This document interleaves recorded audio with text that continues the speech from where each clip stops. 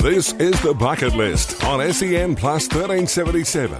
We are going to be chatting Monster Jam this morning. Oh, I'm excited about the monster trucks. We're going tonight, aren't we? It's going to be heaps of fun. I'm looking forward to that one. Yeah. Have you seen Monster Jam before? Yes, I saw it in Tampa Bay in Florida. What a night. 50,000 people went to the monster truck event.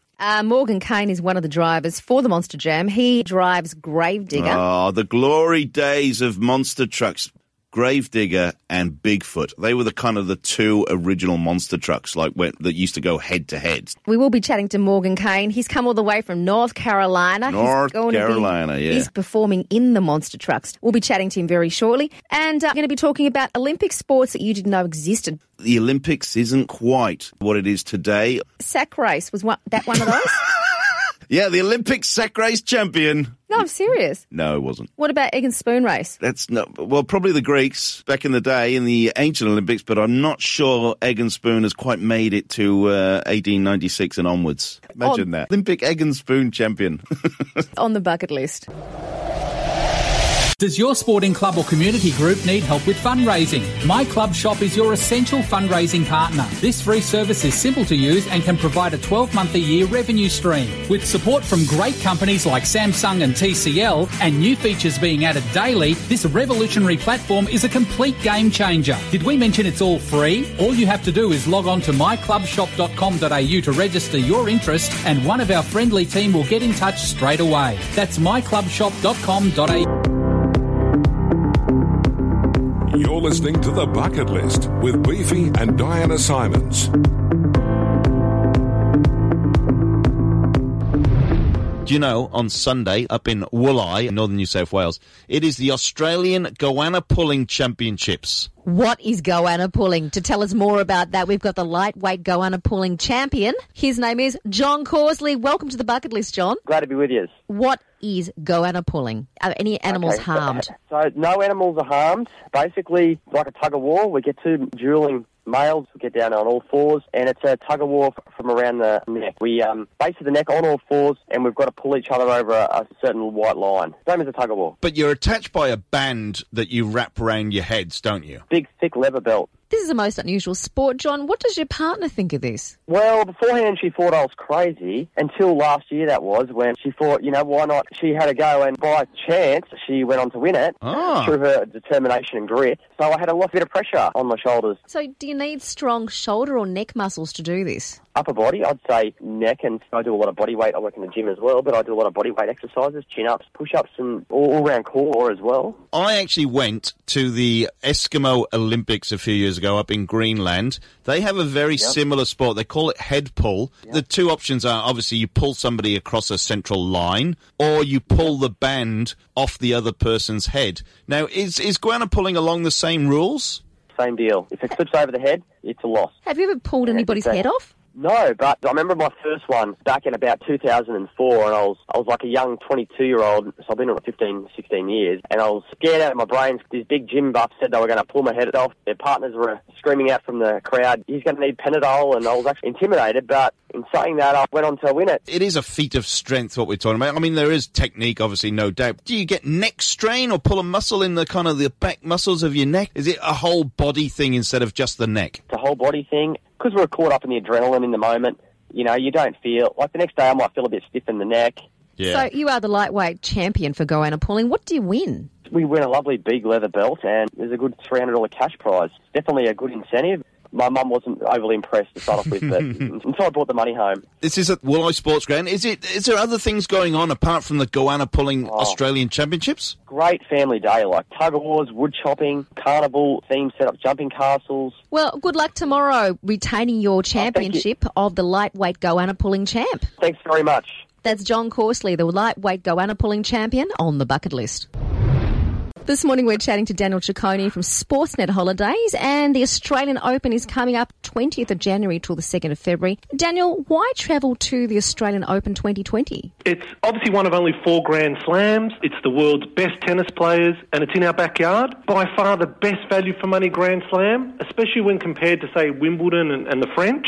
I love what Tennis Australia have done with Melbourne Park from a festival atmosphere perspective. It's not just about the tennis anymore. There's great bars, some iconic Melbourne restaurants in pop-up form, awesome live music with just huge international acts, and it's brilliant for families. You know, as a father, I love what they've done from that perspective. The AO Ballpark this year was just magic. You could compare your serve speed to Federer or Serena Williams. You could sing karaoke in a car with Kokkinakis and Gavrilova. But for those parents that wanted a bit of a break, they've got the kids club as well. So all of that, plus what better city in the world to travel to in summer than Melbourne? A ripper event. You do the best tickets, but you include so much more. What have you got in mind for the Australian Open this year? Obviously, there's 25 sessions, 14 days of tennis. We can basically create any package someone's looking for across those 25 sessions, whether it's the first week, whether it's the middle weekend, whether it's the quarters, semis, men's and women's finals, whether someone wants to go to all 25 sessions. And believe it or not,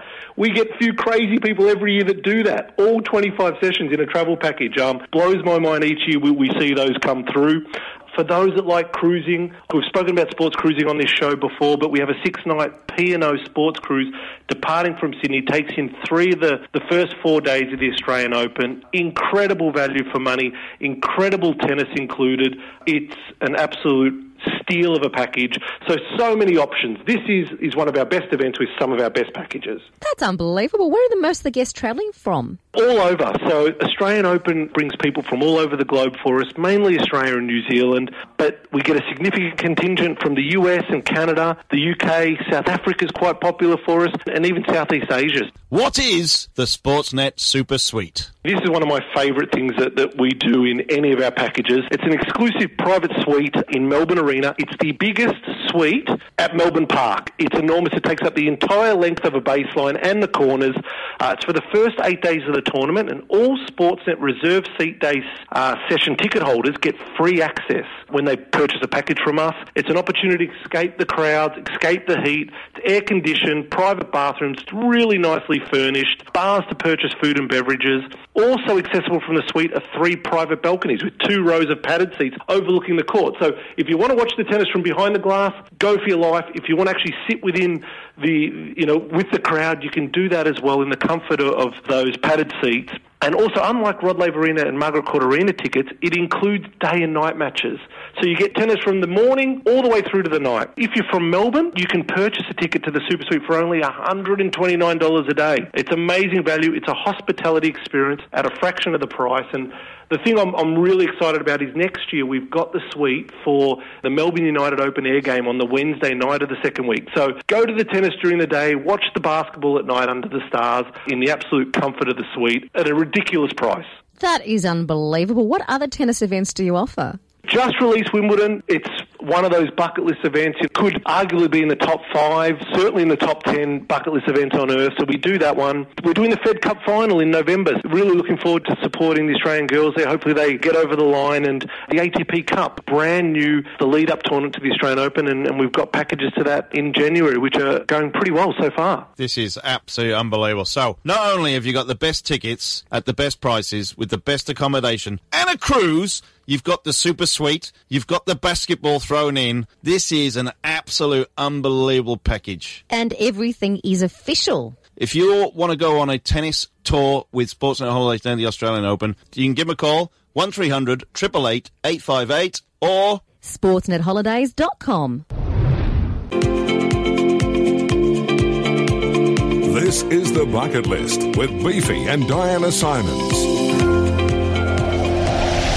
The monster trucks are in town today, and we are joined by the driver of Gravedigger, Morgan Kane. He's all the way from North Carolina, and he's in town. How's it been able to take Gravedigger all around the world and put on a show for the fans? This is a great city. I love coming here. The people here are amazing. Being able to walk around the city and walk down the river to the Amy Park, it's fantastic. That's my favorite part about it. And traveling around the world, being able to really experience all the different cultures, it's great. But here in Australia, it is amazing how the fans love Monster Jam. This is by far, as far as international travels, for us going somewhere to put on a Monster Jam, this place is amazing because we packed this place out. So for people that aren't really aware what Monster Jam is, how would you describe it? It's everything that you would want in an entertainment show, in an event, and more. It's like an attack on all your senses where you're smelling all the fuel. You get to see all of the dirt flying all up. It's such a cool experience, especially for the kids, because you get to really feel the power. But Monster Jam is a full-on action-packed show that we put on, and we have racing, two-wheel skills, and freestyle. So it's a great show every time we put it on.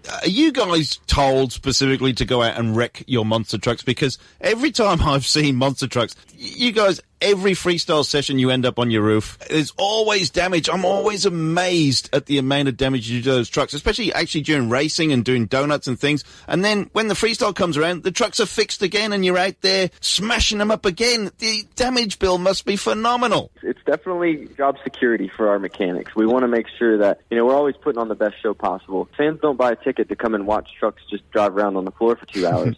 We really base everything off of how the fans are reacting and how the fans are in the stands. If they're all pumped up and they're ready to go and they're loud and they're having a great time, you can see the merchandise and the flags waving in the air. That kind of drives me to drive a little bit harder and put the best show on possible. Now, Morgan, you may not know this, Di. Morgan was world racing champion back in 2016. Now, racing and freestyle, very different things, but what would you say your favourite discipline is? Is it the racing, or do you just like doing backflips?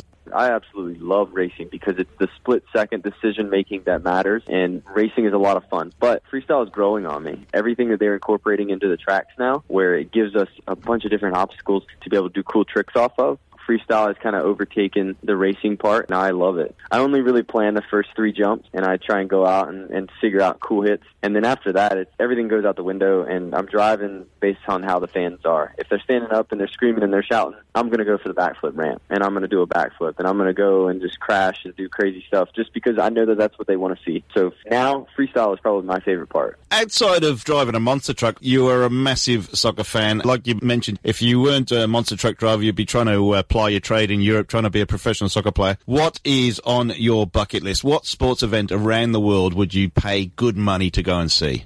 Top of my bucket list is to be able to experience a World Cup final, because soccer's played such a big part of my life. I mean, if I wasn't driving a Monster Jam truck, I would probably be trying to sign a professional contract for football. Now it's not necessarily a professional footballer, but I'm a professional monster truck driver and a professional performer. So yeah, I'm happy with everything that's happened. That is so cool. What a great job, a monster truck driver. That's Morgan Kane, who drives Gravedigger on the bucket list.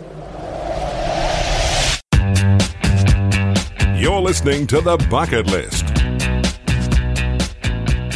In 1952 in Helsinki with the Olympic Games, there was the 1,500-metre track race. It had a very extremely talented lineup of athletes. These were the Kathy Freemans of the day, Beefy.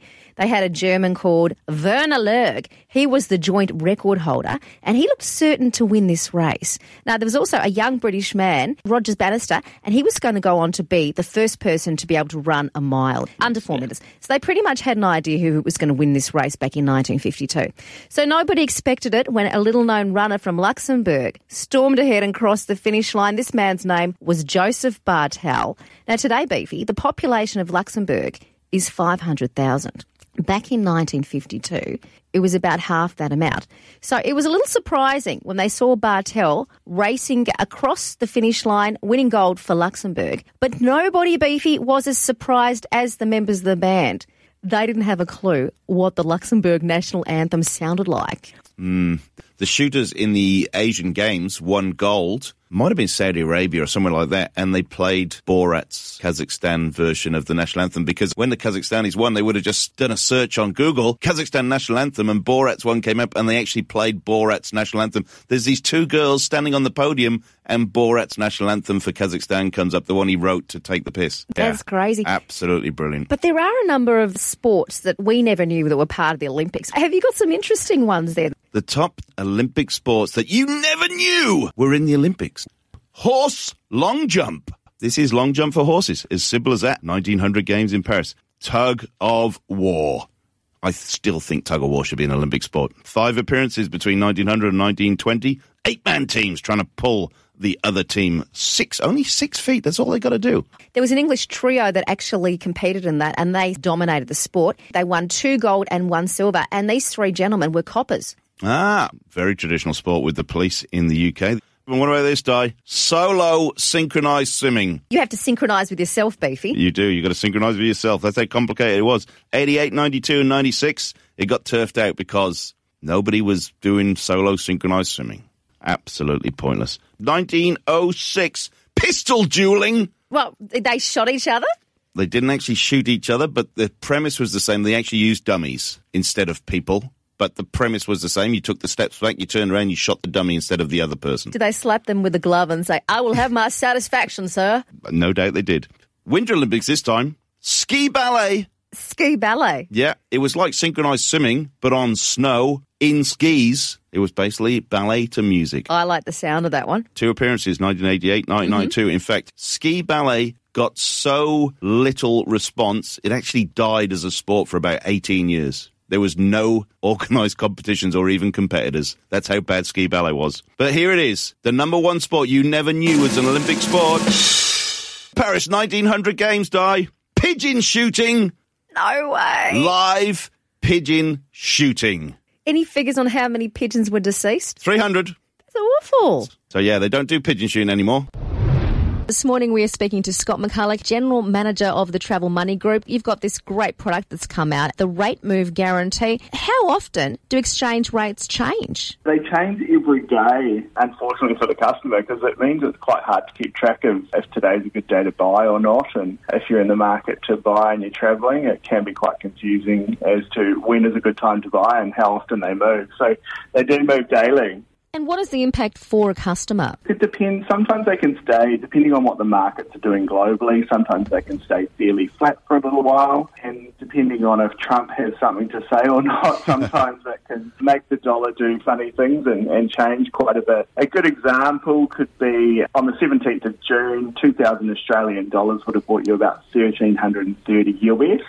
13 days later, on the 30th of June, it would have got you $1,367, so about $35 more US for your trip. So whether you're into a couple of extra beers or some hot dogs, every little bit counts while you're travelling. If people are changing their currency with Travel Money Oz, that Rate Move Guarantee, is that automatically thrown in, or is that something we have to activate? Automatically thrown in, so we'll talk to you about it when you come in and see us and buy. Essentially, if you buy at our rates on the day, we put the Rate Move Guarantee on, and if the rate moves within your favour in the 14 days, we'll give you the difference back. That sounds amazing. How can it be redeemed? You can pop into any one of our stores and we can redeem that for you, and we can either convert it back into the currency that you want and give that back to you in Australian dollars, so you can go and buy a coffee or do some shopping back home mostly before you go. Now, the Rugby World Cup is on in Japan right now. How's the yen looking? The yen's looking pretty good at the moment. Obviously, a lot of people will be heading up there shortly, or if not already there.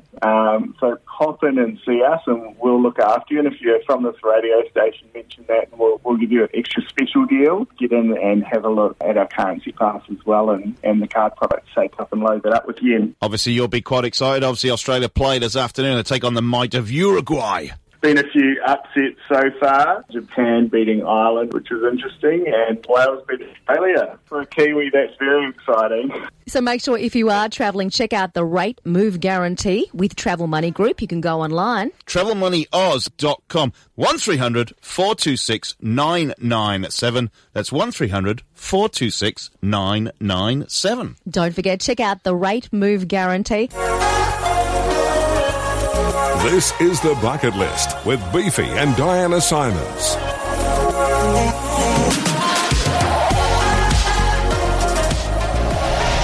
Matt Hall, he is the new World Red Bull Air Race Champion. Yes, another world champion from Australia, fresh from his victory over in Japan. Many people may have seen air racing on TV, very briefly. Red Bull have brought it to the world. Tell us what air racing is all about. Basically, it's a time trial event where it's one aircraft at a time racing through a set track that takes about 60 seconds, and with basically man against the clock sort of thing. And if you have a clean run, it should take about, say, 60 seconds, and all the pilots are running generally within a few hundreds of seconds of each other. So it's pretty tight racing. At the end of each run, when you do the U-turn at the end of the lap, some of the G's that you guys are pulling are absolutely phenomenal. I know that you've actually got restrictions. If you go over a certain G limit, like I think it's about 12, you actually get penalised. That's exactly right. We're qualified if we're above 12 12G. You get a time penalty if we're above 11, just so that there's a little bit of a buffer there between having a perfect run and being disqualified. And to put that in perspective, I flew jet fighters. I flew the F-18 Hornet for a whole career, and everyone thinks of jet fighters as the ultimate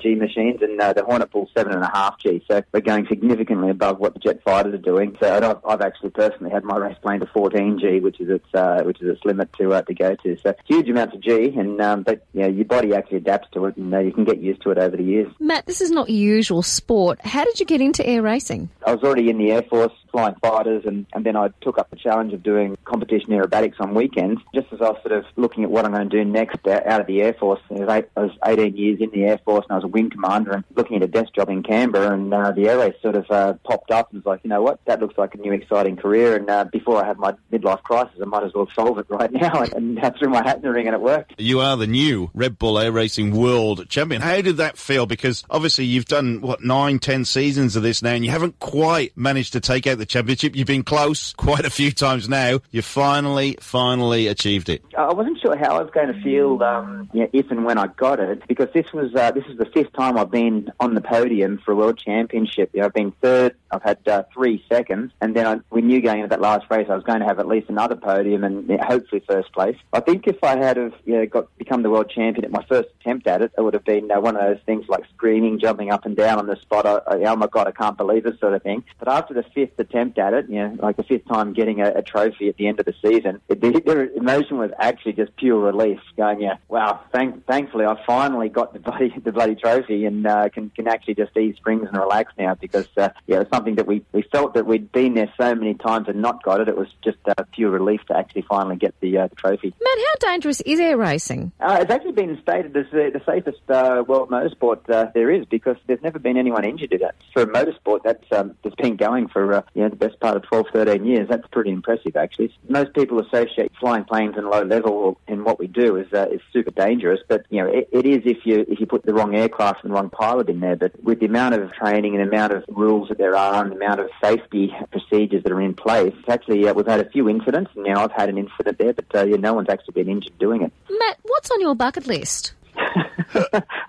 I'm running out of things in there, but I want to go to space, so I think that'd be a pretty cool thing. And I did actually have a chat with NASA a number of years ago, but that wasn't going to work out just because of Australia's lack of involvement in the International Space Station. There's a lot of private stuff going on these days that has a potential future in space. Maybe when I hang up my spurs being a race pilot, I then go into space instead, go to the opposite extreme. I was going to say, have you made some calls to Richard Branson or Elon Musk about being the pilot? I've had a bit of a chat to Richard Branson about it. He sort of thinks I'm a bit too crazy to be an astronaut, So, I've been under too many bridges to go into space.